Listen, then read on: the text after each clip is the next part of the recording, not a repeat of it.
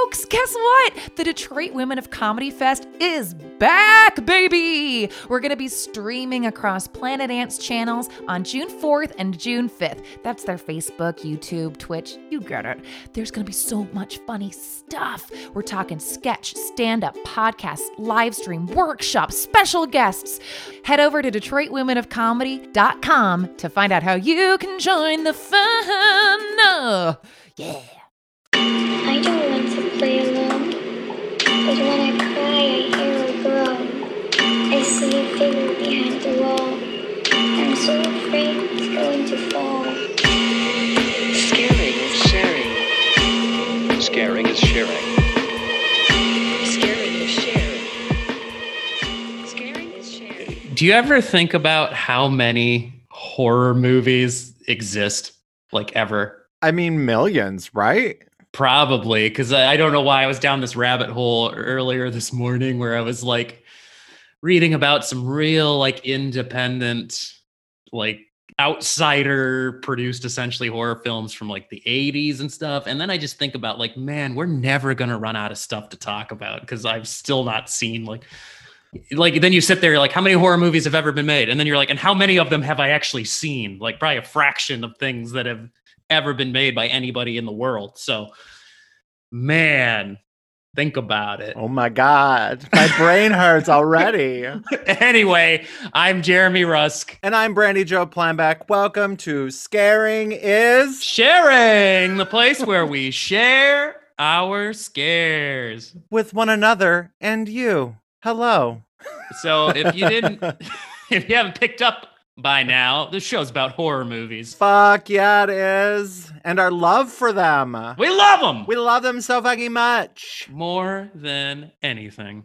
Oh my God, I've loved horror movies longer than I've loved my husband. So yeah, our respective spouses. Sorry, horror is like my whole life. I've been watching monster movies. So yep, that's right. How was your week?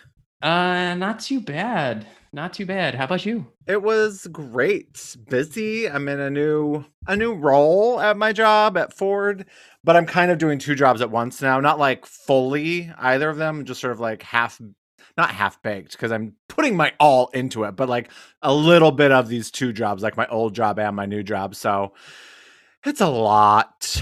Yeah, I can imagine. But it's good. But you know what? Good. I've been back to the movies twice now since we spoke last about it. Mm-hmm. Once for Scott Pilgrim, which was super fun. It's such a fucking kick-ass movie. It's just so good. It is creative. From what I remember, I have not watched it in years, so I really need to sit down and watch it again. Oh my God. I just loved it because a movie like that could be really exhausting and annoying, and it's just not. It just has a lot of heart, and like what's the lead kid's name now from Arrested Development? Michael Cera. Yes. I definitely got some Sarah fatigue in my life at some point, and he's not been on my radar for so long that it just was sort of refreshing to see him again. He's just like adorable.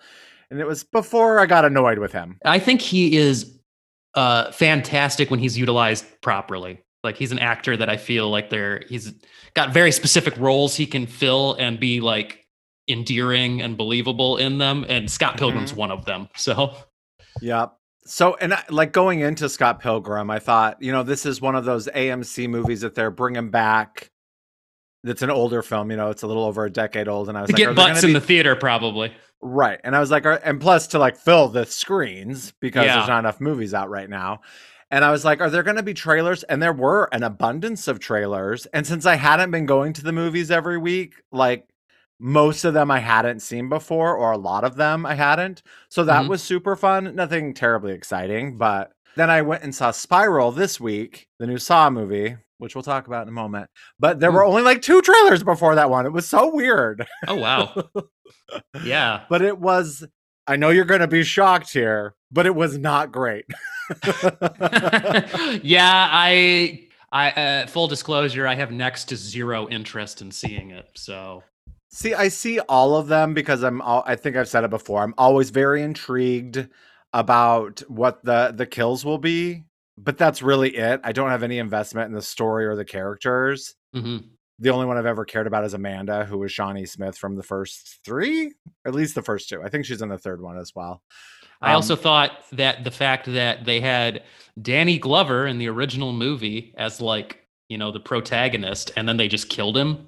I'm sure they thought like, we're going to be shocking like Psycho, but it's like, that was a lost opportunity. Like Danny Glover should have been your Loomis through the series, but they fucked that up. Sure. So, and I don't know why. I guess I just had hopes with this one that it was going to like be breathing a breath of fresh horror air into its lungs, with Chris Rock and Samuel L. Jackson. Like, I just thought these people wouldn't sign up for just some stupid, cheap rehash of all the other ones, but alas, they did. And I don't think Chris Rock's nearly as relevant as he was many years ago, but I would agree. I still just thought that it was going to be something more than what it was. And with Darren Lynn Bousman, if that's how you pronounce his name correctly, if it's not, correct me. With him being involved, I should have known it wasn't going to be anything other than what he does. Yeah. But alas. If you followed anything with Sam Jackson, I know this isn't like a smear on him or anything, but he is one of those actors that like his drive is to keep working. So I know he is not discerning about stuff that comes his way. Like that's why there's, he's a very prolific actor, but he's made just as much cheese as he has like really good stuff. And that's just because he's the kind of guy that he doesn't slow down. He just keeps working. So he kind of takes on anything that gets passed his way. Yeah, it was not good. I mean, I'm an AMC Stubs member, so it's not like I was like, oh, that was a waste of $10, because really when it all dices down to it, as long as I'm going to a handful of movies a month, it's like a $5 ticket or something. Yeah. So, and it was just, that one was on an IMAX, or as we call it, a Minimax. So it was a larger screen than Scott Pilgrim, and the sound was better. And so that was fun because it felt like you were seeing a movie on like a real movie screen, as opposed to, Scott Pilgrim. It was fairly small, the screen that we saw it on. Mm-hmm. So it was just fun to be in the theater again, but like, yeah, not great. A couple of decent kills, but same old, same old. Mm-hmm. And I thought like when the traps happened, there'd be less of that like original Saw / that sort of 9 Inch Nails music video sort of like sped up, like them like, with the trap on their head or whatever, like messing around, like, and it just goes really fast. The fast motion. The exact same thing, which I'm like, okay, I guess I should have also realized it's just going to be like that because it's another Saw movie. I just hoped that it was going to be something more, but it's not. They made such a big fucking deal about this being like, this is a new vision of Saw. And it sounds like it's actually the same as the last like 10 movies they made. So, Yep. Wow. Okay. And something that we both can talk about, I watched Sasquatch. Cool. Which I alluded to in our last episode with Allison, but very much enjoyed it. It was a really well done documentary. Yeah. Even though it was only 3 episodes, it still felt a little too long. Yeah. Like I would say there's portions where it drew itself out too much to get to the punchline of like, there's no answers, but whatever. Yeah. But it's still a well done doc. They're just really talented filmmakers in whatever they touch, truly. Yeah, and it's just dark and weird. And if you like true crime, like, it's one of those unnerving. It's unsettling for sure. Yep. So I highly recommend it on the good old Hulu. It's 3 episodes long. They're about 45 minutes each. So, I mean, it really is a low time commitment. Yeah, you watch it in one night. That's like pretty much what I did. So, yeah. Have you watched anything outside of our watches with one another? Oh, yeah. I was just thinking, I actually got a few things to run through real quick. I got, watch some older stuff. Of note, I don't know how I'd never seen this before. This one is from 1972. It's called Horror Express. And I know it's like a big cult favorite. I've had friends too that have been like, oh, I love this movie. Like, it's great. And this was my first time actually sitting down and watching the whole thing. It's got Peter Cushing and Christopher Lee. It's actually it's a Spanish movie, I guess, but they used, a bunch of English language.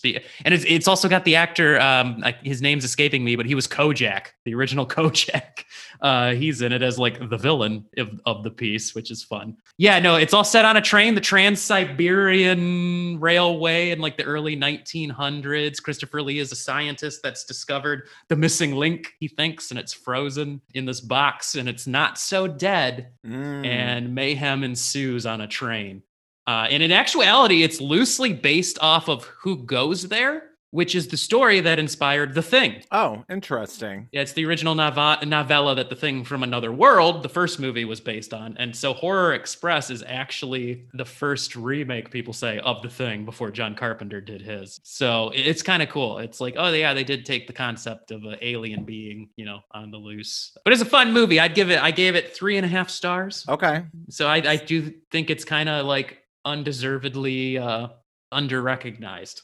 See, here I was hoping you were going to say it was about like a haunted Pony Express like, that was carrying, some talisman or something. That would be more exciting than a train. Yeah, it's a train, but they do utilize the space pretty well. I feel like trains are a good horror movie location. They are, because where are you going to go? Yeah, it's enclosed enough, but gives you enough space depending on the amount of train cars you have. Let's see. So that one is pretty good. I recommend that for people to check out. It's on Shudder right now. Oh. I also checked out on HBO. I finally watched The New Mutants, which was like the last horror X-Files. X-Men. Yes. Yeah. X-Men. Based How on was the that? X-Men. It was terrible. I hated it. I can see why it didn't get really, they made it and then it like sat on the shelf for like almost 2 years before they finally released it. It was not good. I gave it 1.5 stars on the Letterboxd. Oh. Yeah, it was sick burn, brah. Yeah, it was just not that. You could see where they wanted it to be horror, but it wasn't like that scary. A lot of cheesy CGI in it for the monsters and stuff. They just looked like cartoon characters to me, any monster thing. There's a lot of cool characters from the X-Men comics in this movie, like their first time on screen. That have like cool powers and stuff. And it's like, but that just didn't, that's the only thing worth watching is seeing some of these characters realized for the first time in a movie. But how are the horror elements? Does it like go more hardcore than a normal X-Men movie? Not really. I don't think so at all. Like it felt like it wanted to be a Nightmare on Elm Street meets X-Men because they're going off into this dream, psychic realm, other dimension with this monster that's coming through from this, spirit like world. But yeah, it just didn't mesh well. Like it felt like it needed to either go like much scarier and more hardcore or just be a superhero movie. And it tried to like ride the line between both. And it just wasn't that good. Okay. So moving on from that. And then I watched a couple of Ishiro Honda movies I'd never seen. He was the director of the original Godzilla, of course, and a bunch of kaiju flicks. One of them was called The H-Man, which was kind of like a Japanese, like a late 50s, like Japanese take on The Blob, where there's this blobby radiation waste creature going around, or creatures, I guess, blobby guys going around eating people, and the cops are trying to figure out what's going on. But this whole weird subplot about like gangsters, like it was kind of fun. Okay, real quick on that note. Yeah. I feel like one of the best Blob ripoffs is the segment The Raft from Creepshow 2. Yes. Isn't that so good? I think it still holds up. I watched it recently and I thought it was still kind of creepy. I saw it as a teenager and that segment scared the shit out of me. Like all the rest of oh, yeah. The rest of Creepshow 2, from what I remember, is just kind of goofy, but that one is actually scary. Thanks for the ride, lady.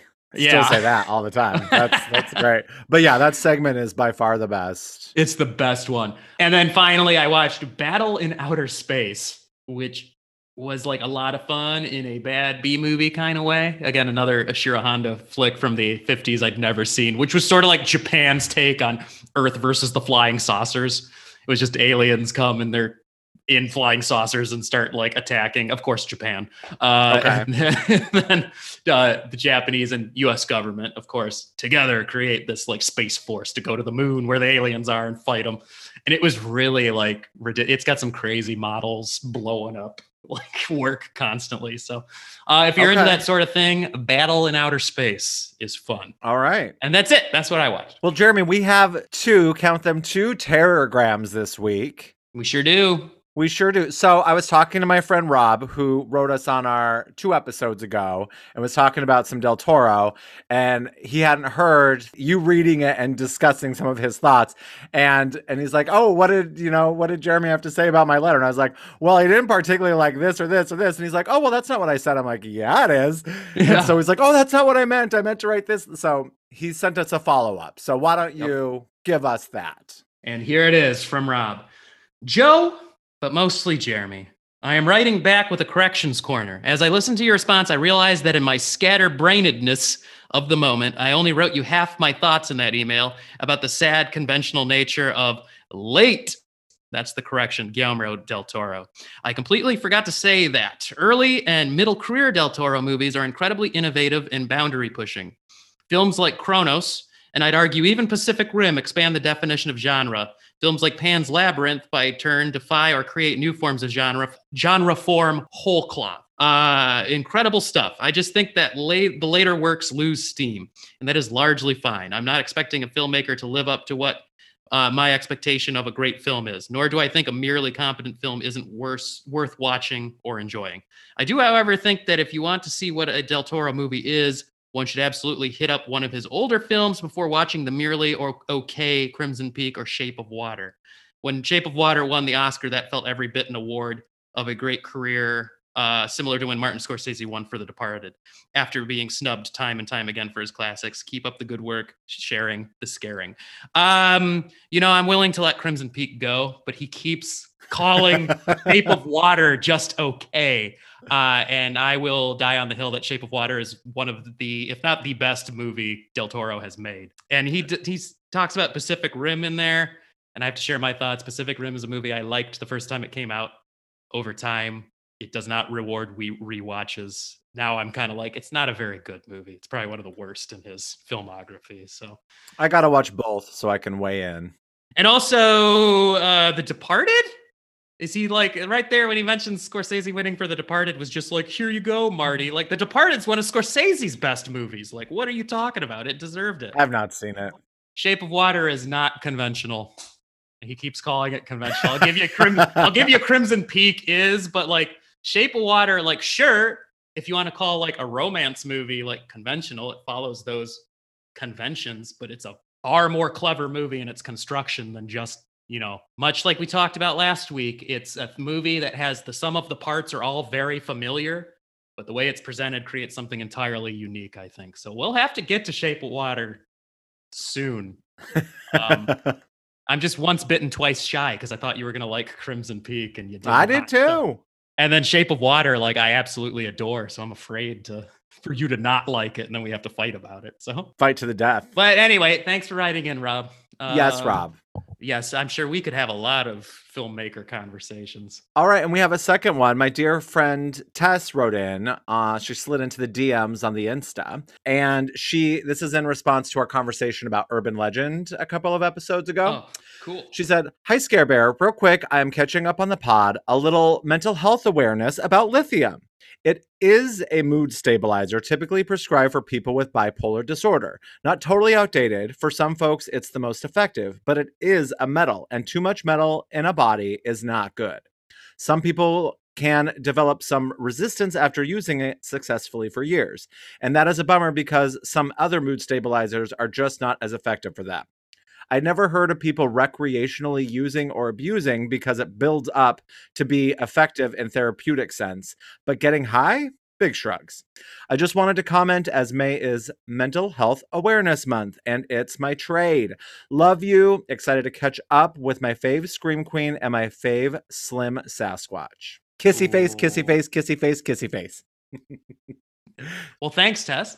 Yeah, thanks for the info. That's great, because I thought I was on the right track where I'm like, I didn't think lithium was something like you would take and get high off of, like a lot of psychiatric medication. Like, if you don't need it, it's not like, I don't think it's going to give you like, it's not like taking X or something where you're going to have some sort of like fun time using it recreationally. So But I did check, and that is indeed what she says on Urban Legend. So Urban Legend is just written by someone who doesn't know their prescription recreational drugs. Which is not surprising, because oftentimes you can watch a movie and that screenwriter thought they were throwing something fun in there, and like that idiot has no idea what he's talking about and should have not put that in there. For sure.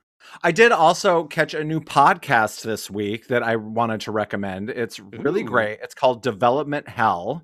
And I think it's through Bloody Disgusting. It's one of their podcasts. The host is Josh Korngut, and he is super adorable. And I listened to one episode, which is their 5th episode, and it's all about Halloween, The Revenge of Laurie Strode. So there's one about Army of Darkness 2, one about the Hellraiser reboot, the Lost Candyman sequel, Wes Craven's Alice in Wonderland. There's a whole bunch that they talk about these movies that never happened. And the one I listened to about Halloween, The Revenge of Laurie Strode, Grady Hendrix was on, who I've talked about before. He has the Final Girl support group coming out and My Best Friend's Exorcism. He's fantastic. They have really good conversation. It's super fun. Ton of like really good tidbits about horror movies, and I couldn't recommend this podcast enough. It's really, really fantastic. So check it out. And I'm excited to hear the other episodes as well. I love hearing about movies that didn't happen, especially in the horror world, because it seems like, again, like the amount of horror movies that didn't happen is baffling, but there's so much creativity behind the scenes. Like you hear about these Halloween sequels they tried to make, and you're like, that would have been insane. I can see why a studio got scared and they're like, this is too radically different or too this or that, and then went with just remaking the first movie again, like every time. Yeah, it's always a fascinating thing. So they talk about this Lost Halloween sequel. I think it was supposed to be like the 4th one, where Michael Myers turns like giant, like he's like 20 feet tall. Do you know about this? No. I need to do more research. They just sort of touch upon it, but it was like this Lost sequel that at the end he turns like mega, like into like Godzilla. So a kaiju Michael Myers. Yes. It sounds so bizarre. Wow. So bizarre. Yeah. It's really, really great. So, and it's a lengthy, like it's over an hour. It was really fun. Like I had a drive out to go to the movies. It was like a 30-minute drive each way. So it was really fun to listen to it, and I highly recommend it. Cool. I do remember for years too, speaking of like Lost sequels, they had wanted to make Michael Myers versus Jason Voorhees, like for the longest time. And then they decided that they're too similar. You just have two killers like not talking all the time. So that's how they went with Freddy instead. Like we need somebody that's actually verbal to throw into these movies. So yeah. So now I have a question for you. Yes. You are somewhat of like a gamer. You enjoy Dungeons and Dragons and such. Yes. So you recall from a few weeks ago, I was meeting with my friends Ben and Alex, and we were going to play the Shining board game, right? Yes. So we tried. It's very confusing and I'm not a big fan. No. It was the artwork, like the cards was really, really cool. Like I want to like make some art out of it.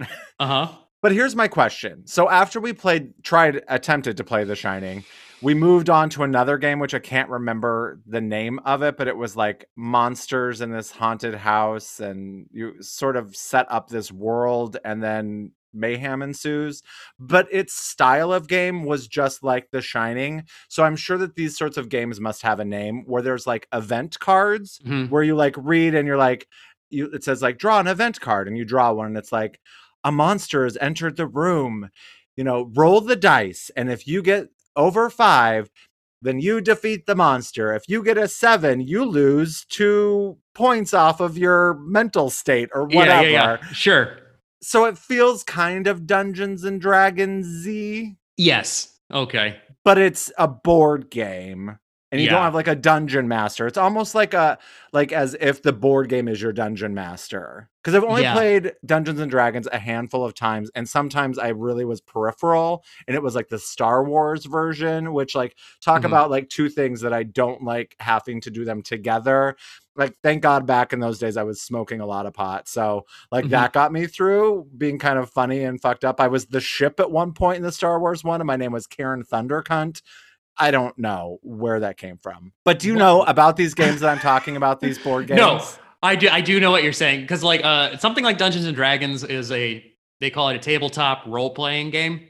And of course the heaviest component of it is like you literally need nothing except for dice on occasion to play, but the idea is your imagination and your ability to like play the characters with each other. It's the storytelling is the most important component of those type of games. Then you have a board game, say like Candyland, where it's entirely just playing stuff, moving stuff on a board. These games are somewhere in between, where it's like there is a bit of like role playing, but you're still, chained to what the board says and the things that come out of the cards. And there's a finite number of possibilities that are going to happen. But I don't know what those are called. I have a buddy that's really into like, he's done Dungeons and Dragons. He's really into board games and all these card games. He collects all this stuff. I should reach out to him and see like, is there a specific name for that subgenre? Or even listeners, if anybody knows, like, what is that? It's like the more involved board game, where there is a component of like a role-playing game, but it's still a board game. So yeah, I don't know what those are called. Well, I discovered I'm much more of like a Cards Against Humanity categories kind of board game person, because isn't this kind of game also like that Prisoners of Catan or whatever? That Settlers of Catan, yeah. Yeah. Isn't it like this kind of too? Yeah, that's a little bit like that as well. I know that's like world building and like events and dice and things like I don't, and I have an imagination. I have an active imagination. I love imagination. Okay, absolutely, yeah. But these games, I just can't do it. Yeah, they can. I know what you're saying. Like, I'm very selective about these things as well, because it's like it's got to flow, and if the rules are too hard, then like, what's the point? Like, if you're not sure what's going on, like, it gets really complicated. You need somebody that can just tell you what to do.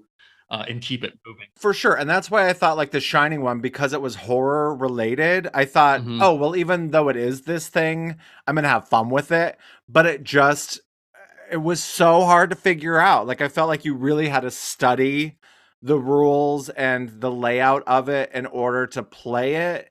And if you're just trying to like figure it out and you want to get into it, that's really frustrating. Like, I feel like if one of us had known it like the back of our hand, it could have been a better experience. But even at that, I think I just realized homie, don't play that game.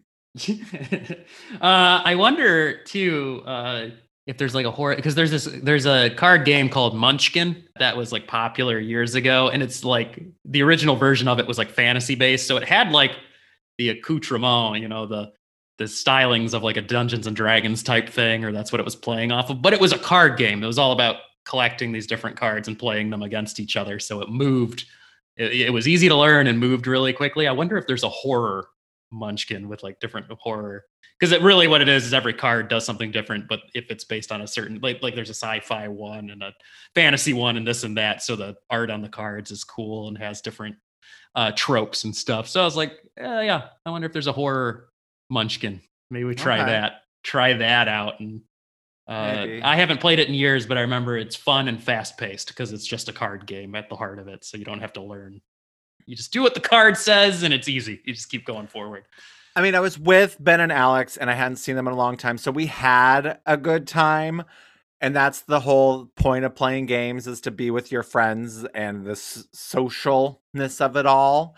But next time we'll play something dirty that I can get into, I think. There you go. But if you please write us, tell us your favorite games or movies or whatever, scaringisSharing@gmail.com, or follow us on the Insta and slide into our DMs just like Tess did. Just get in there. We love that. We want it. Yes. What are you looking for? I'm looking up card games. Oh, okay. Oh, there's something called Super Fight. I think I've played that before. I remember that being interesting, where you have to argue, like you get this versus this, and you have to argue who would win in that fight, like based on different cards. And there's a horror one. And then do the other players decide who won? Like who? I think that's argument? It. If I remember, I think that's it. So, ooh, man, I've got ideas for like episode specials in the future where we play some kind of game with each other. That'd be fun. And see, it's interesting because I really like games like Assassin or Werewolf. I played it. Werewolf is cool. And it's like the same game, but it's like there's not like cards per se. It's sort of strategy. Yeah. but it's also like it uses that creative mind. It just like you are in the room and you're sort of deciding how to do things, and it's fun. I really love that. I love those games. Sure. So I just don't know where I lose it along the way. I feel like it's when there's dice and event cards. Those are where I start to go like, yeah, no, thank you. I know. I feel like you'd be good at like D&D and role-playing games in the character element of it, when you just have to like talk or make, do stuff. And then when it comes to the math, that's where it's not as fun. Yeah, that's right. That's totally true. Well, shall we move into our shares? I think it's time. All right. So I am giving you this week from 2 years ago, I think. Haunt. Cool. Yes. I'm excited for this. I've wanted to watch this because I know of it. I know just a little bit about it. I know it's like a haunt. It's about, from what I know, a haunted house. Like you'd go to for Halloween, like an extreme haunted house, but they're actually like probably killing people in there or something like that. And I just remember the like ad promotional material for it is like creepy Halloween masks. So I bet you it's got or maybe this is just wishful thinking. I get the feeling it's going to have like Halloween, like Michael Myers, like a bit of homage to the Halloween movies, or maybe even Halloween 3 Season of the Witch, because the masks I remember seeing kind of remind me of the masks from that, like the classic sort of like, here's a clown mask I seem to remember, and like a scary witch or something like that. So Haunt. I'm excited. It's going to be about a haunted house. Some people go to the haunted house and they just start getting murdered, and hilarity ensues. That's it. I think it's as simple as that. All right. I think it's on Shudder. It was on Shudder. I think it's a Shudder exclusive. Yeah, that sounds right. Like, I think that was the deal about it, because the Shudder, has only been around for a few years, but they've really cranked out some stuff that people are like, yeah, they got some great original content coming out. So, cool. I have to throw in a break before you give me yours. I was talking to my friend Chris this week because he was like, oh, I'm going to watch the original Mother's Day. And I was like, cool. And so yesterday we were talking about it because he did watch it. And I was like, oh, wait a minute. Where did you watch it? He's like, on your site. And I was like, oh, no, Chris, you have to go back and rewatch it. I'm like, you missed 13 minutes of it. So I gave him like our link tree, which go to our, Instagram bio, go to our link tree. And I was like, you have to watch it here. So he rewatched all the scenes. He's like, I cannot believe they cut this entire opening. I was like, I know. Yeah. So I just had to throw it out. Shout out to Chris and watching the correct version of Mother's Day. Of the original Mother's Day. Yes. Okay, man. Well, I've been going back and forth about what I am going to give to you. Give it to me. And it's been hard because there's like a couple of things I really want to like do soon, because we had been talking about them a lot. So I'm like, I want to do these, but I'm not sure I'm in the mood to talk about them yet. But what I think I landed on looking at the list, I'm going to give you a movie. And honestly, this will be fun because I've not seen this movie in like over a decade. And I think I've only watched it like all the way through once. So I don't even remember it that well myself, like the full movie. And that is Society. Fun. I knew you were going to give this to me someday. Mm-hmm. So I've seen bits and pieces. I think it's about like everyone's seen some famous, scenes from it. If you're a horror fan. It's it's an 80s movie. I know that much. And I think it's like mid 80s. And there's either a middle to lower class lead male character. And I think he either is dating a girl from like an upper class or gets a job and is fascinated by the upper class. I'm going to go with a crush because there's always romantic things, always more interesting. And is fascinated by her rich lifestyle. I don't think they try to like bring him in, like join our high society. I feel like he's more intrigued and like, how do I get into this? And then, as often is the case, you just, you get in too deep, like you push a little too far and then it's not what you wanted. And you end up in a fucking flesh orgy. So I don't know if that's the end, the big orgy scene, or if that's just where it culminates. And he's like, oh, shit, this is not what I was expecting. I thought I was just going to get like caviar and, tuxedos, and now all of a sudden, someone's face is in a butt. Hmm? Not like in a porn rimming sort of way, but like No, like in a literal way. In like inverse it.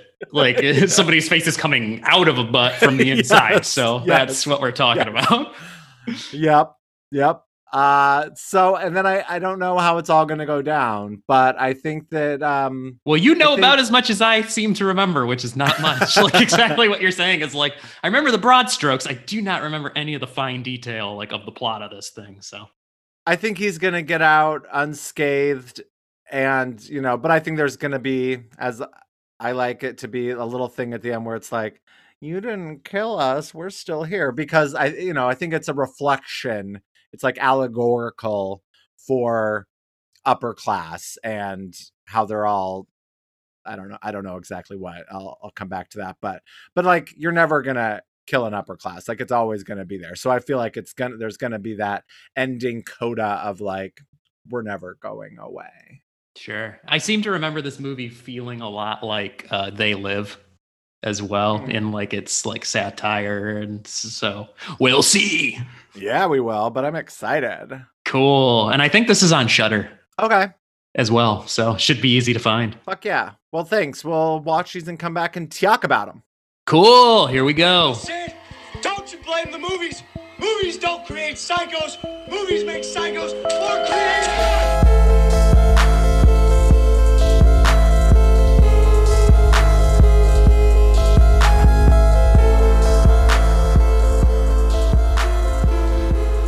And we are back. Yeah, we are. Oh, what's up? We watched some movies. Did we? Oh, I hope we did. I sure did. All right, I guess I did too. And now is the part where we talk about them for those that do not know. Yes. So let's start with Haunt. Haunt. Yes. If I was like in Wyoming and just a kid, I'd say Haunt. Haunt. Haunt. Haunt. But now that I've gone to grad school for theater, I'd say Haunt. And the Letterboxd tagline is, "Some monsters are real." And the summary is, on Halloween, a group of friends encounter an extreme haunted house that promises to feed on their darkest fears. The night turns deadly as they come to the horrifying realization that some nightmares are real. And as the tagline says, some monsters are real too. Yeah, as we find out as we watch this movie. Tattoos equal bad. Yeah, face tattoos and face piercings. And I guess the one guy had his face all like, I don't know how you go about doing that. Like the ghost guy, where you're like, because that's not just scarification. That's like, I got to go to a plastic surgeon and be like, turn me into a ghost man, please. That's a bit extreme. But still a body mod, right? Like, yeah. Even if it's that. Body mod's bad. Yeah, that makes you a monster man. This movie was a lot of fun. I had a lot of fun with it. Okay, so first, when I started the movie, I was a little off-put by how low budget it looked and all that. Oh, really? See, I think it looks pretty good. Yeah, I don't know. There was something about, like, maybe it's just how it looked on my TV or whatever, but it immediately had that very, like, shot on digital video, like, cheapy, well, not super cheap, but low budget enough that I was like, oh, this could go either way. This is either going to turn out, I didn't recognize any of the actors. I'm like, this is either going to go really like poorly, or I'll have some fun with this. And luckily, as it got going, I had some fun, because in the beginning, I hated all these characters. I didn't care about any of them or their stories. I'm like a bunch of whiny asshole college kids, I guess. But this was one of those movies that as it got going, it really made you go through the ringer with them. So it didn't matter. Any dislike I had of them went away as I was like, come on, I want somebody to live and get their revenge on these assholes in this haunted house place. Anyway, I'm getting ahead of myself. This was totally one of those movies that at the end of it, I'm like, this is what I would live for, in the watching movies on cable late at night, trying to find something good, or nowadays scrolling endlessly through all the streaming services, just like looking for something you've never heard of and hoping it's good when you put it on. this would be one of those like discoveries I feel had I found it on my own. So tell me, I think I know the answer to this, but have you seen Hellfest? No. Okay, it's the really subpar PG-13 version of this. Okay. It came out like the year before, I want to say. There was a girl that was in the Scream TV series, the first and second season. She was like really cute little character, and she was in it. She was the only person I knew from it. It was real bad. It wasn't like an extreme haunted house. It was like an amusement park called Hellfest, like a Halloween amusement park. But there was like a person in there who started killing everybody.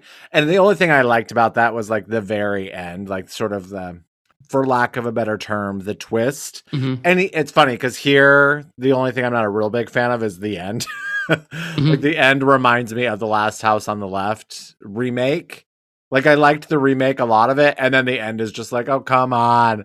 Like I feel like the end is like put on because some studio exec was like, we need this kind of an ending on it. We need closure. Yeah, but I appreciate, like after going to see Spiral last week, like that's what sort of inspired me to watch this movie, because while it isn't a straight up Saw ripoff, it is in that similar vein. Mm-hmm. And I kind of needed to wash the taste of Spiral out of my face. Mm-hmm. I have seen The Houses That October Built. Me too. Which is another movie this is similar to. Yes. Except with Houses That October Built, I don't really remember anything that happens in it other than the premise. So I guess it wasn't very good because it didn't stick with me at all. I remember some of the masks, and that someone was like, they were like the leads were like chasing like extreme haunted houses, and then they got wrapped up with these people who sort of chased them around a little bit. I feel someone got buried at some point. Yeah, that's all I remember about it. I know it's got a cult following, but I am not part of that cult for that movie. So yeah, I didn't mind it. I tried to watch the second one and really didn't like it, so I didn't finish it. But but I like this film. I don't think it's like anything amazing, but this film is good. This movie is good. And it's just and I love that you gave me just a good old fashioned slasher at its core. Like the mechanics of this movie are just a slasher movie. I love using the imagery of Halloween and just the simple Halloween costumes, and they're killing people. I didn't know how I felt the reveal that they're all like body mod weirdos that are part of this like cult initially. I thought that was a little like, oh, I think I might have liked it better if they just had no motivation, if they never found out like why this was happening. I also would have liked it if, I mean, granted, this would be a thing a studio exec probably would hate because so many audience members wouldn't like it. But I wish when they took their masks off, we didn't see the faces. They saw. I thought that might be a little better too. Because here, like I mean, I joked around in the beginning, but it's like, oh, all of them have body modifications and all of them have face tattoos and things like that. Like those people aren't all bad, but I feel this movie sort of perpetuates that idea. Sure. I also at one point when they're like all fighting, there's just so much going on. You're like, how many of these motherfuckers are there? Because they never show you it. It's like, oh, they just keep coming. Now there's a witch. Now there's a zombie guy. Like, where were they earlier?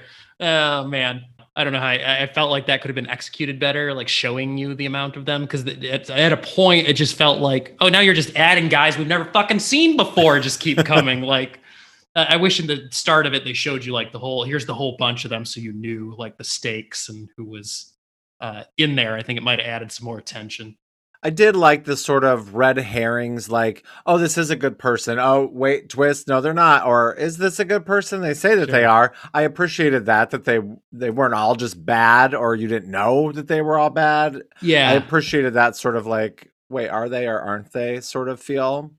And I found the characters fairly likable. They're not all like the worst. No, not and they get, like I said, they get better as the movie goes, I think. Because initially, like, who's the one dick friend that like he just shows up and knocks the drink on the girl and stuff in the beginning, and I was like, that guy's a fucker. And then, but as the movie goes along, you're like, actually, I like his take charge attitude in this in these situations. But Evan, the funny one, yeah, like the chubby guy, yeah, of course, of course. It's weird. There's some movies, and it's rare. It's usually when I don't like them, but this movie, the only notes I took were to write down the character names. Like when I watch it, it just sort of happens, and it's like it's nothing special, and there's just not much to it that I'm kind of like, oh, I didn't write a single note, but I didn't like hate watch it. No, either. This movie's really straightforward, which I kind of enjoyed. Like considering we've covered some stuff in the last, few weeks that have a little more going on, a little more nuance in the plot. This was really easy to just kind of sit down and watch because you didn't have to pay attention too hard. Yeah, my friend Jeff was like, oh, did you see Haunt? It was shortly after it came out. And I was like, no. Like, I watched Hellfest and I was like, I don't need to watch another shitty haunted house movie. Like, an attraction haunted house. And he's like, no, it's really good. So I was like, fine. And I watched it and I was like, oh, that is fun. Like, it's just enjoyable. It's just like I said before, this seems like the ultimate, like this would just be playing on, late night movie channel, cable movie channel. Like, and you tune in and be like, oh, that was kind of cool. Watch it at like midnight or whatever. When, you're tired of reruns of whatever sitcoms they're playing on everything else. I did love the moment. I got a lot of satisfaction out of the ending when the baseball guy, I can't remember anybody's name. Baseball guy and the main girl. Sam. Oh, Nathan. Nathan is the baseball guy. They're running away from the zombie guy. And Nathan turns around and goes at him with the baseball bat. And the dude shoots him and Nathan still comes at him and just like beats the piss out of him. And I was like, that was so satisfying. And I'm just gonna get a little spoiler because whatever, it's not that great of a movie that I'm like gonna feel bad if I spoil it for cares if we somebody. spoil this one? But I was sure he was gonna die. Mm-hmm. Like when he gets shot, like when he goes after that guy, because they're so close to getting out, and that's how it usually works. Someone's so close and then they die. Mm-hmm. And then I just appreciated that he didn't. Yeah. And then regarding the end, I feel like it would have been a much stronger ending if that there would have just been that moment in the hospital when the nurse asks her whatever, and then she gets that realization of like, oh, they have our release forms that have our addresses. And if we would have just seen the guy driving with the release form and it would have gone to credits. Like, I don't need that fucking ending where she's been waiting for him in the house, everything all set up. I'm like, give me a break. You're not Nancy Thompson in Nightmare on Elm Street. Where she's like, I knew you were coming. Yeah. And man, I love myself an evil clown. So I was all about the clown dude. I was like, that's my favorite bad guy right there. Clown guy. I could have also done with just allusions to her abusive past. Like, I don't need it fucking spelled out for me in full-blown flashbacks. Like come on, just give me... Because, like, the relationship with, like, her abusive boyfriend, that was vague enough that, like, it was fine. Spelled it all out. Yeah, I was like, that should have gone to the cutting room floor right there, those flashbacks. Yeah, those flashbacks were the worst. I hate stupid flashbacks where I'm like, I get it. Mm-hmm. I fucking got it. Okay. Oh, you know what I also noticed, because now that we've talked about it so much, I used to just kind of like let this sort of thing float past me when I watch movies, but now I notice every time because you mentioned it. It's got your favorite cliche, accidentally kill your friend. Yep, it sure does. As soon as that happened, I was like, I started laughing because I was like, we're going to talk about this because I'm going to bring it up. Yep, it is a cliche that I despise. And in this movie, it's totally like unearned and worthless. Yeah, and just unfortunately, I would be more okay with it if there wasn't like the one baddie, I can't remember which one it is, says to the witch or whatever, like, are you ready? Or whatever, and then the witch goes in there, and then it's the friend. Like, if there would have been that stupid line, because there was no reason he would say that to that girl, to Bailey, her friend. Like, he wouldn't say that. So stupid. They just shove her in there. Yeah, they just shove her fucking in there. I would have been more okay with that. It's just like, it's yeah. But I find it fun. Once it gets going, it really just kind of goes. And I did enjoy that. And like, there's really no motive, but the description says that the haunted house promises to feed on their darkest fears. I don't remember that anything that like sheet said that. Yeah. I don't know. Like you can't ask yourself too many questions. Yeah. Again, because it's like, this is a movie where like, I guess they were a cult of some kind. Like that's what I was putting together. Because the vampire guy that's just a normal guy. He's like, they say I get to earn my face, my new face if I kill someone. So you're like, okay, so there's some kind of cult thing going on here. Like, are the people sacrifices, I guess? I don't know. The ghost was the scariest when he kept saying like, oh, you said you wanted to see my face? Like, that's so eerie. And that's why I would have liked it more if we didn't see the face. Yeah. Like, it just would have made me wonder. Oh, Mitch. And I was like, I don't fucking trust Mitch as soon as he showed up to start helping. Like, no. Mitch the bitch. You were totally right, though. There were definite homages to the Halloween 3 masks. Mm-hmm. Yeah, for sure. It definitely felt like that. Like, it had to be. I didn't see anything online like confirming that, but I'm like, they had to be thinking about it. Like, and they had a clown guy with the old school mask that is just so similar to, Michael Myers in the original movie as a kid. Like the clown costume. So that's immediately what I thought of. Like, they had to be. And I mean, Eli Roth is one of the producers on this movie. So it's like, and he's such a horror nerd. Somewhere his influence has to be in there. Yeah, and it's the writers of A Quiet Place. Yeah, that did this. I saw that too. And I was like, oh, wow. Right around like the same time. So it was kind of like they had a couple good years there. I mean, this wasn't like a big fat hit, but it was definitely something that, some people talked about, got some love on Shudder, and so good for them. Go get it. Absolutely. And all of your other predictions were like spot on because there's not much to it. The Extreme Haunted House where they kill people and people very go there straightforward. And I was like, cool. Like, thanks for making it easy to like figure out what's going on here, and don't get too clever, guys. Sometimes filmmakers try to get too clever for their own good. So yeah, and the gore effects were good. Like, there were some definite, like that whole face ripping open was definitely the best of them. That was cool. I love some good, clean old head stabbings. Like, those were fun as well. Some good face explosions from bullets, and the gore was pretty awesome. I enjoyed that. Oh, when the dude shows up with the chainsaw. Loved that scene because like, there it is. The chainsaw is in play. But when they're struggling with it and then he like gets it on the shotgun and I was like, he's going to turn it into a sawed off and she's just going to blow him. And then it happened. I was like, yep, I knew where that was going. Yeah, it's a good time. Mm-hmm. Out of 5 face modifications, it's not a great rating, but out of 5 face mods, how many do you give it? Oh man, this one I'm kind of struggling with a little bit because I'm like, it's not like a great movie. It wasn't bad, and it's not great, but it was good enough, and I had a lot of fun with it. So I think I'm going to give this a 3.5. I went back and forth between a 3 and a 3.5, and I just decided, I would recommend this movie, so I'm going to stick to a 3.5 as well. So just by the skin of its teeth, they get yanked out. Yup. The scare of approval. We didn't say it last week, but we got a double scare of approval with Allison's movie. So Allison, you rock. 2 scare of approvals. I know. She's good. She's good. She is. That was a blast. Yeah. All right, well, let's move on to your flick. All right, man. We are talking Society. Yeah. Next. It's all about fitting in. A Beverly Hills teen, and I like how they put the actor here, Billy Warlock, like everyone wants to talk about Billy Warlock, discovers his parents are part of a gruesome orgy cult for the social elite.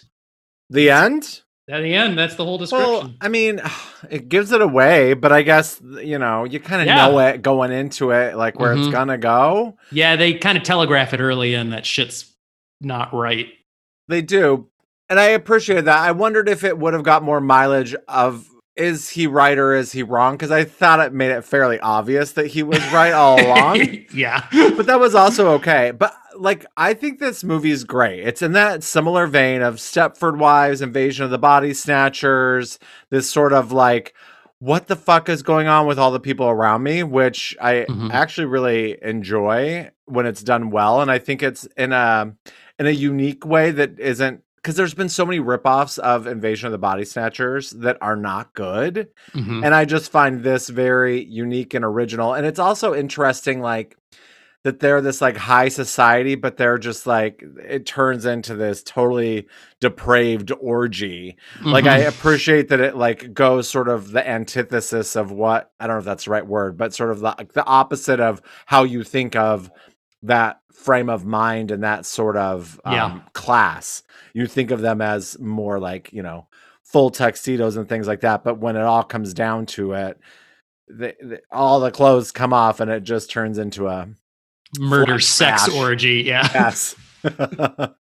This, so fun. Yeah, this flick, rewatching it, like I said, it's been like over a decade probably since I've actually sat down and watched this whole movie. So I was like, this is good. Like, this is weird. It reminds me a lot of They Live, actually. Like, I feel like it hits on a lot of the same ideas that They Live does. It really does. You called that one and you were 100% right. It's less, well, I want to say less clever, and that's not necessarily true. It's not quite as stylish and fun as They Live. It's still a lot of fun, but They Live, like, with that crazy fight and just, I don't know. They Live just is a better film than this one, but this is definitely a lot of fun. So I have a question. What is the shunting? Is that when you fist someone and rip their face open with your hand? Or is the whole thing, because they're like, shunt him. Don't they say that? Yeah, I think shunting is the whole thing. I think shunting is the entire, like, mutating and melding together and eating people and shit. Like, I think it's the entire ritual. Okay. Yeah.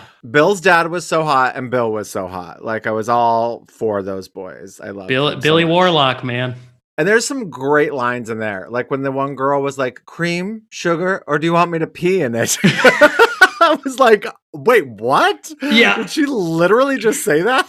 I love that. I love when Bill is like, fuck you, butthead. And I was like, that's like the tagline for the movie right there. It is. That's a little much for, I mean, I get why it's there, but it's also like when the dad repeats it at the, I wish that you didn't repeat it because it's like, got it. Yeah, no, really funny. Okay, I love a movie where a character is named Billy because you get a ton of just Billy, like people throughout the movie. Billy, where are you, Billy? And it's like, that's just, Billy's a funny name. Sorry if you're named Billy and you're listening to this, but it's a funny name to scream, Billy. It is. It's a good one. And I love that there was some man-on-man kissing at the end. Like, if you're going to have a big depraved orgy, there better be some, like, get it all. Let it all hang out. M for M going on. Yeah, man. I read again, like you're saying, with Where They Live seems like a little glossier, like a little higher, just slightly higher brow version of the same idea. I saw a quote attributed to Mark Kermode. He's a pretty well-known British movie critic, but he's like a big booster of horror movies and weird stuff. But I guess he referred to this movie as stupid but brilliant, and I'm like, that's it. That's incredible. Like, he nailed it. That's the essence of this movie. Yeah, I remember the VHS box from when I was a kid, but I just never wanted to see it. Like, the idea of a movie that was sort of allegorical for class differentiation or whatever. Like, I just had no interest in it whatsoever, even though she was like pulling her face off. Like, I just never wanted to see it.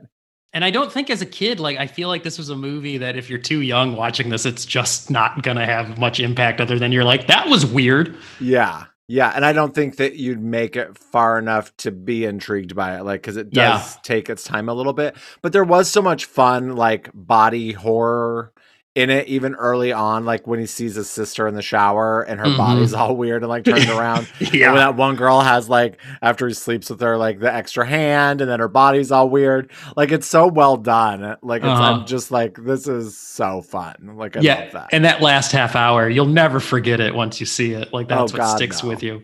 That's, I don't even know how I discovered this. Like, I was trying to remember, I was just racking my brain, like, where did this come from? Because I saw it in college, and I remember I must have found it on Netflix or something. And I just remember I had heard about this movie, and people are like, watch Society. It's one of the weirdest horror movies ever made. And I was like, oh, here it is. And I watched it. And yeah, I was like totally just like, what the fuck did I just watch when it was over? So it sticks with you. So, okay. So some questions that I'm wondering what your thoughts are. So Clarissa was the girl that he slept with, and she was a part of this high society, but like her mom seemed fairly obviously not. Yeah. And I didn't understand that, like how she was a part of it. Granted, she wasn't so in on it at the end, like she didn't want to, but I took that as like her being in love with Bill. But like I didn't understand how she fit in and how they weren't shunting her because I didn't feel like she belonged. Yeah, the mom who didn't like talk or Yeah, and then they left her there at the end. Like she came with them and like I never saw her get killed and then they all just took off at the end and just fucking left her there. I loved her. She seemed like a drag queen. I loved her so much. Yeah, there's a lot of weird little stuff in this movie too. Like, and then who's the like the preppy like rival for in the debate and stuff? Ted Ferguson. No, not the preppy one. Yeah, his nerdy buddy Marty. Yeah, Marty, who they find like dead, having faked his death, I guess. And then like he's, clearly part of the high society. But I was like, is that like one of their powers? They can just look like they're dead, I guess. They're shape changing. But it's like that's like a weird thing that's not fleshed out that well, I don't think. And why adopt him just to raise him to shunt if you could just shunt someone like they did with Blanchard? Like if you didn't need to, like if it wasn't I was thinking that there would be more of they adopted him because he offered something that like no one else could give unless they were adopted and then brought in. But really like they could have done with him with anyone who wasn't a part of the high society. So I was like, I don't really get how that all works. And I don't think there is something deeper. I just don't think it's very well realized. Either well realized or like idiosyncratic by design. Because I was reading on the making of this that they intentionally leaned into surrealism.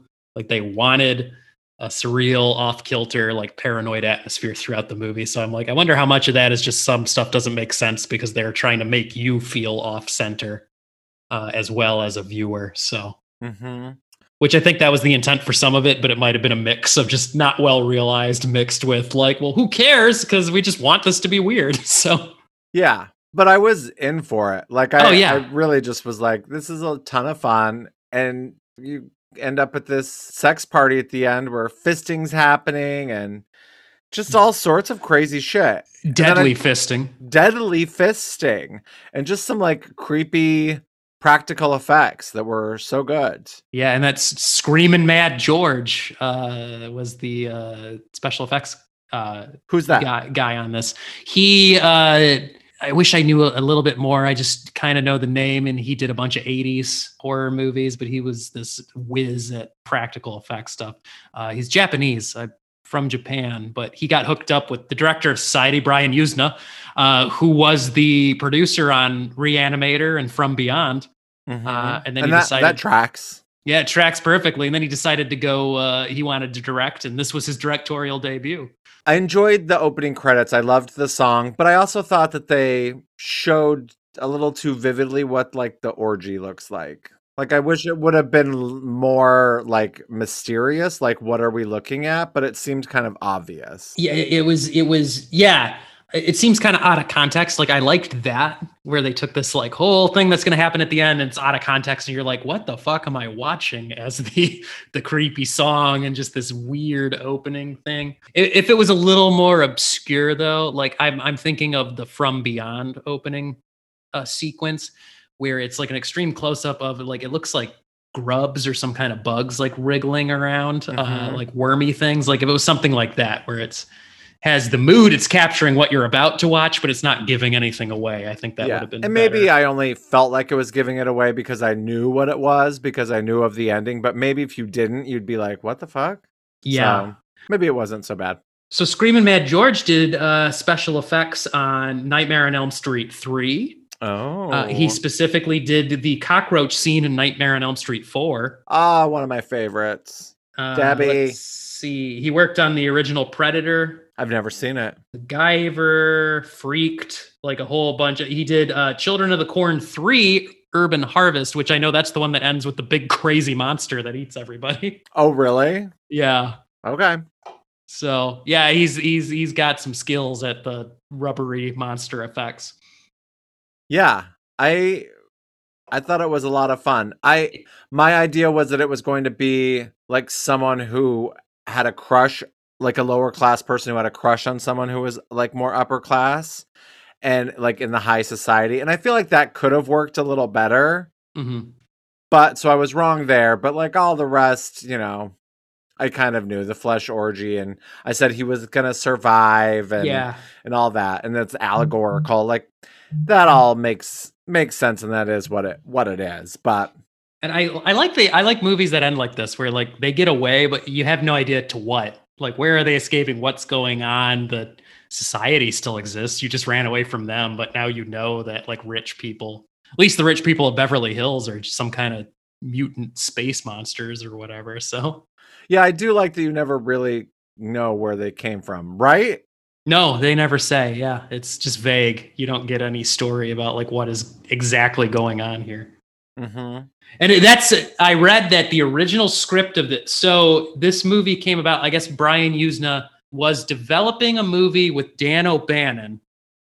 Dan O'Bannon, of course, was the director of Return of the Living Dead, another one of our favorites on the show. So good. But he and Dan O'Bannon were working on a movie together called The Man, which had a plot point where it was going to turn out that all men were actually space monsters, was going to be the reveal. But that movie, whatever, it fell apart in development. It didn't go anywhere. But then he got a script for Society, or what would become Society, which was basically the same plot that we saw in the finished movie, except instead of being mutant blob creatures, they just turned out to be like a satanic cult that were like drinking people's blood or whatever, is what the rich people were. Boring. Exactly. And that's what he thought. That's what Brian Yuzna thought. Like, this is a great idea. Let's change it up. So he wanted to go more surreal, more body horror. And somehow he ended up developing this, like, let's turn them into space monsters that turn into blobs at the end. And there you go. He just kind of combined these two ideas he had sitting there. Yeah, I dig it. I do think it's fascinating, too, that this movie came out. It originally got released. So it was made in 89. It gets released in 89 in London. It premieres in the UK, where it's like a big hit at some horror film festivals and then on home video over there. And European critics were like, this movie is great. Like, it's an awesome satire. Yeah, it generally was loved by European critics. Then you jump over to the US, where they couldn't get it released because nobody was interested in putting it out over here. And then it finally comes out in 1992 and critics hate it. Oh, really? It came out in 92 here? Yeah, in the US. Yeah. Oh, wow. So it got delayed a few years and then critics hated it. And it's like, yeah, this seems like one of those movies that just like it was ahead of its time, just slightly. Mm-hmm. I feel like it's the kind of thing that like then a few years later, this would have been a bigger hit, like later into the 90s. In the post-Scream world, this would have been a hit, I think. But it came out after They Live and Reanimator, which I feel like those strange. Movies sort of should have paved the way for this doing well. You'd think. Well, Reanimator was always an underground hit. But it was like a hit on VHS, wasn't it? Yeah, and that built up over years. Because this became a cult hit, of course, over the years as more people discovered it. But mainstream audiences, mainstream theatrical release, it just did terribly because nobody liked it. And we're like, what's wrong with those Europeans that they think this is good? This is just gross. Is like what most of the contemporary American reviews were. So it's like, yeah, this was too much for you guys, not at the right time. But no, but we know better. We know this is hilarious and fun. So, okay, let's say out of 5 butt heads or headbutts or whatever configuration you want to call that, heads coming out of butts, out of 5 of them, how many do you give it? Well, like the last film, I'm kind of going between 2, just on a slightly higher scale. So I'm going to, once again, go on the higher end of that. And I'm going to give it a 4, mostly for just sheer originality in taking a well-tread thing and doing something different and fucking weird with it. Mm-hmm. What about you? You know what? Stop reading my fucking mind. I'm giving it a solid 4 as well. We've been on the same track for a while now. We need to get off that shit. I know. We got to give each other some shit that we just torture each other with, so it gets all crazy. But yeah, solid 4. Double scare of approval. That's 2 in a row with a double scare of approval. So we're throwing some good shit at you guys. You better be watching this stuff. Go to our link tree. It's in our Instagram bio if you haven't seen these, and you can watch them right then and there. Or both of these are on Shudder. So yeah, both of these are on Shudder as well. If you get Shudder, guys, just have Shudder in your life. Shudder's fucking great. If you're a horror fan, you have to have some access to Shudder. So get out there. Yeah, it's pretty cheap too. I think it's like $5 a month. Like it is like if you get nothing else, you can get like they release new things. I'm pretty sure every week there's like some new Shudder original and some old classics and yeah, it's always a good mix on there. Yeah, if you want to know, I have like created a whole list for like my horror group when someone comes in, which inevitably happens every week or two and says, I just got Shudder, what should I watch? And I have a whole list that I send people every time that I just copy and paste. Good. I'm like, here is a whole bunch of shit you should watch. It's very good. Oh, hell yeah. So yeah, and hit us up, scaringasharing@gmail.com. We'd love to hear from you. We must hear from you. We must hear from you. Tell us what you like, what you don't like. Is there movies what movies have we covered that you love? Do you disagree with us on ratings? What are movies we need to talk about? Yeah. We want to hear it. Thank you for listening. You rock. Absolutely. You are my number one guy. Help him on. Long live the new flesh. I'm trying to think, is there anything, or I guess we could be like, fuck you, butthead. Cream sugar, do you want me to pee in it? Oh, fantastic. Well, until next time, Jeremy. Keep sharing the scares. Because scaring is sharing. Bye. Scaring is sharing. Scaring is sharing. Scaring is sharing. Scaring is sharing.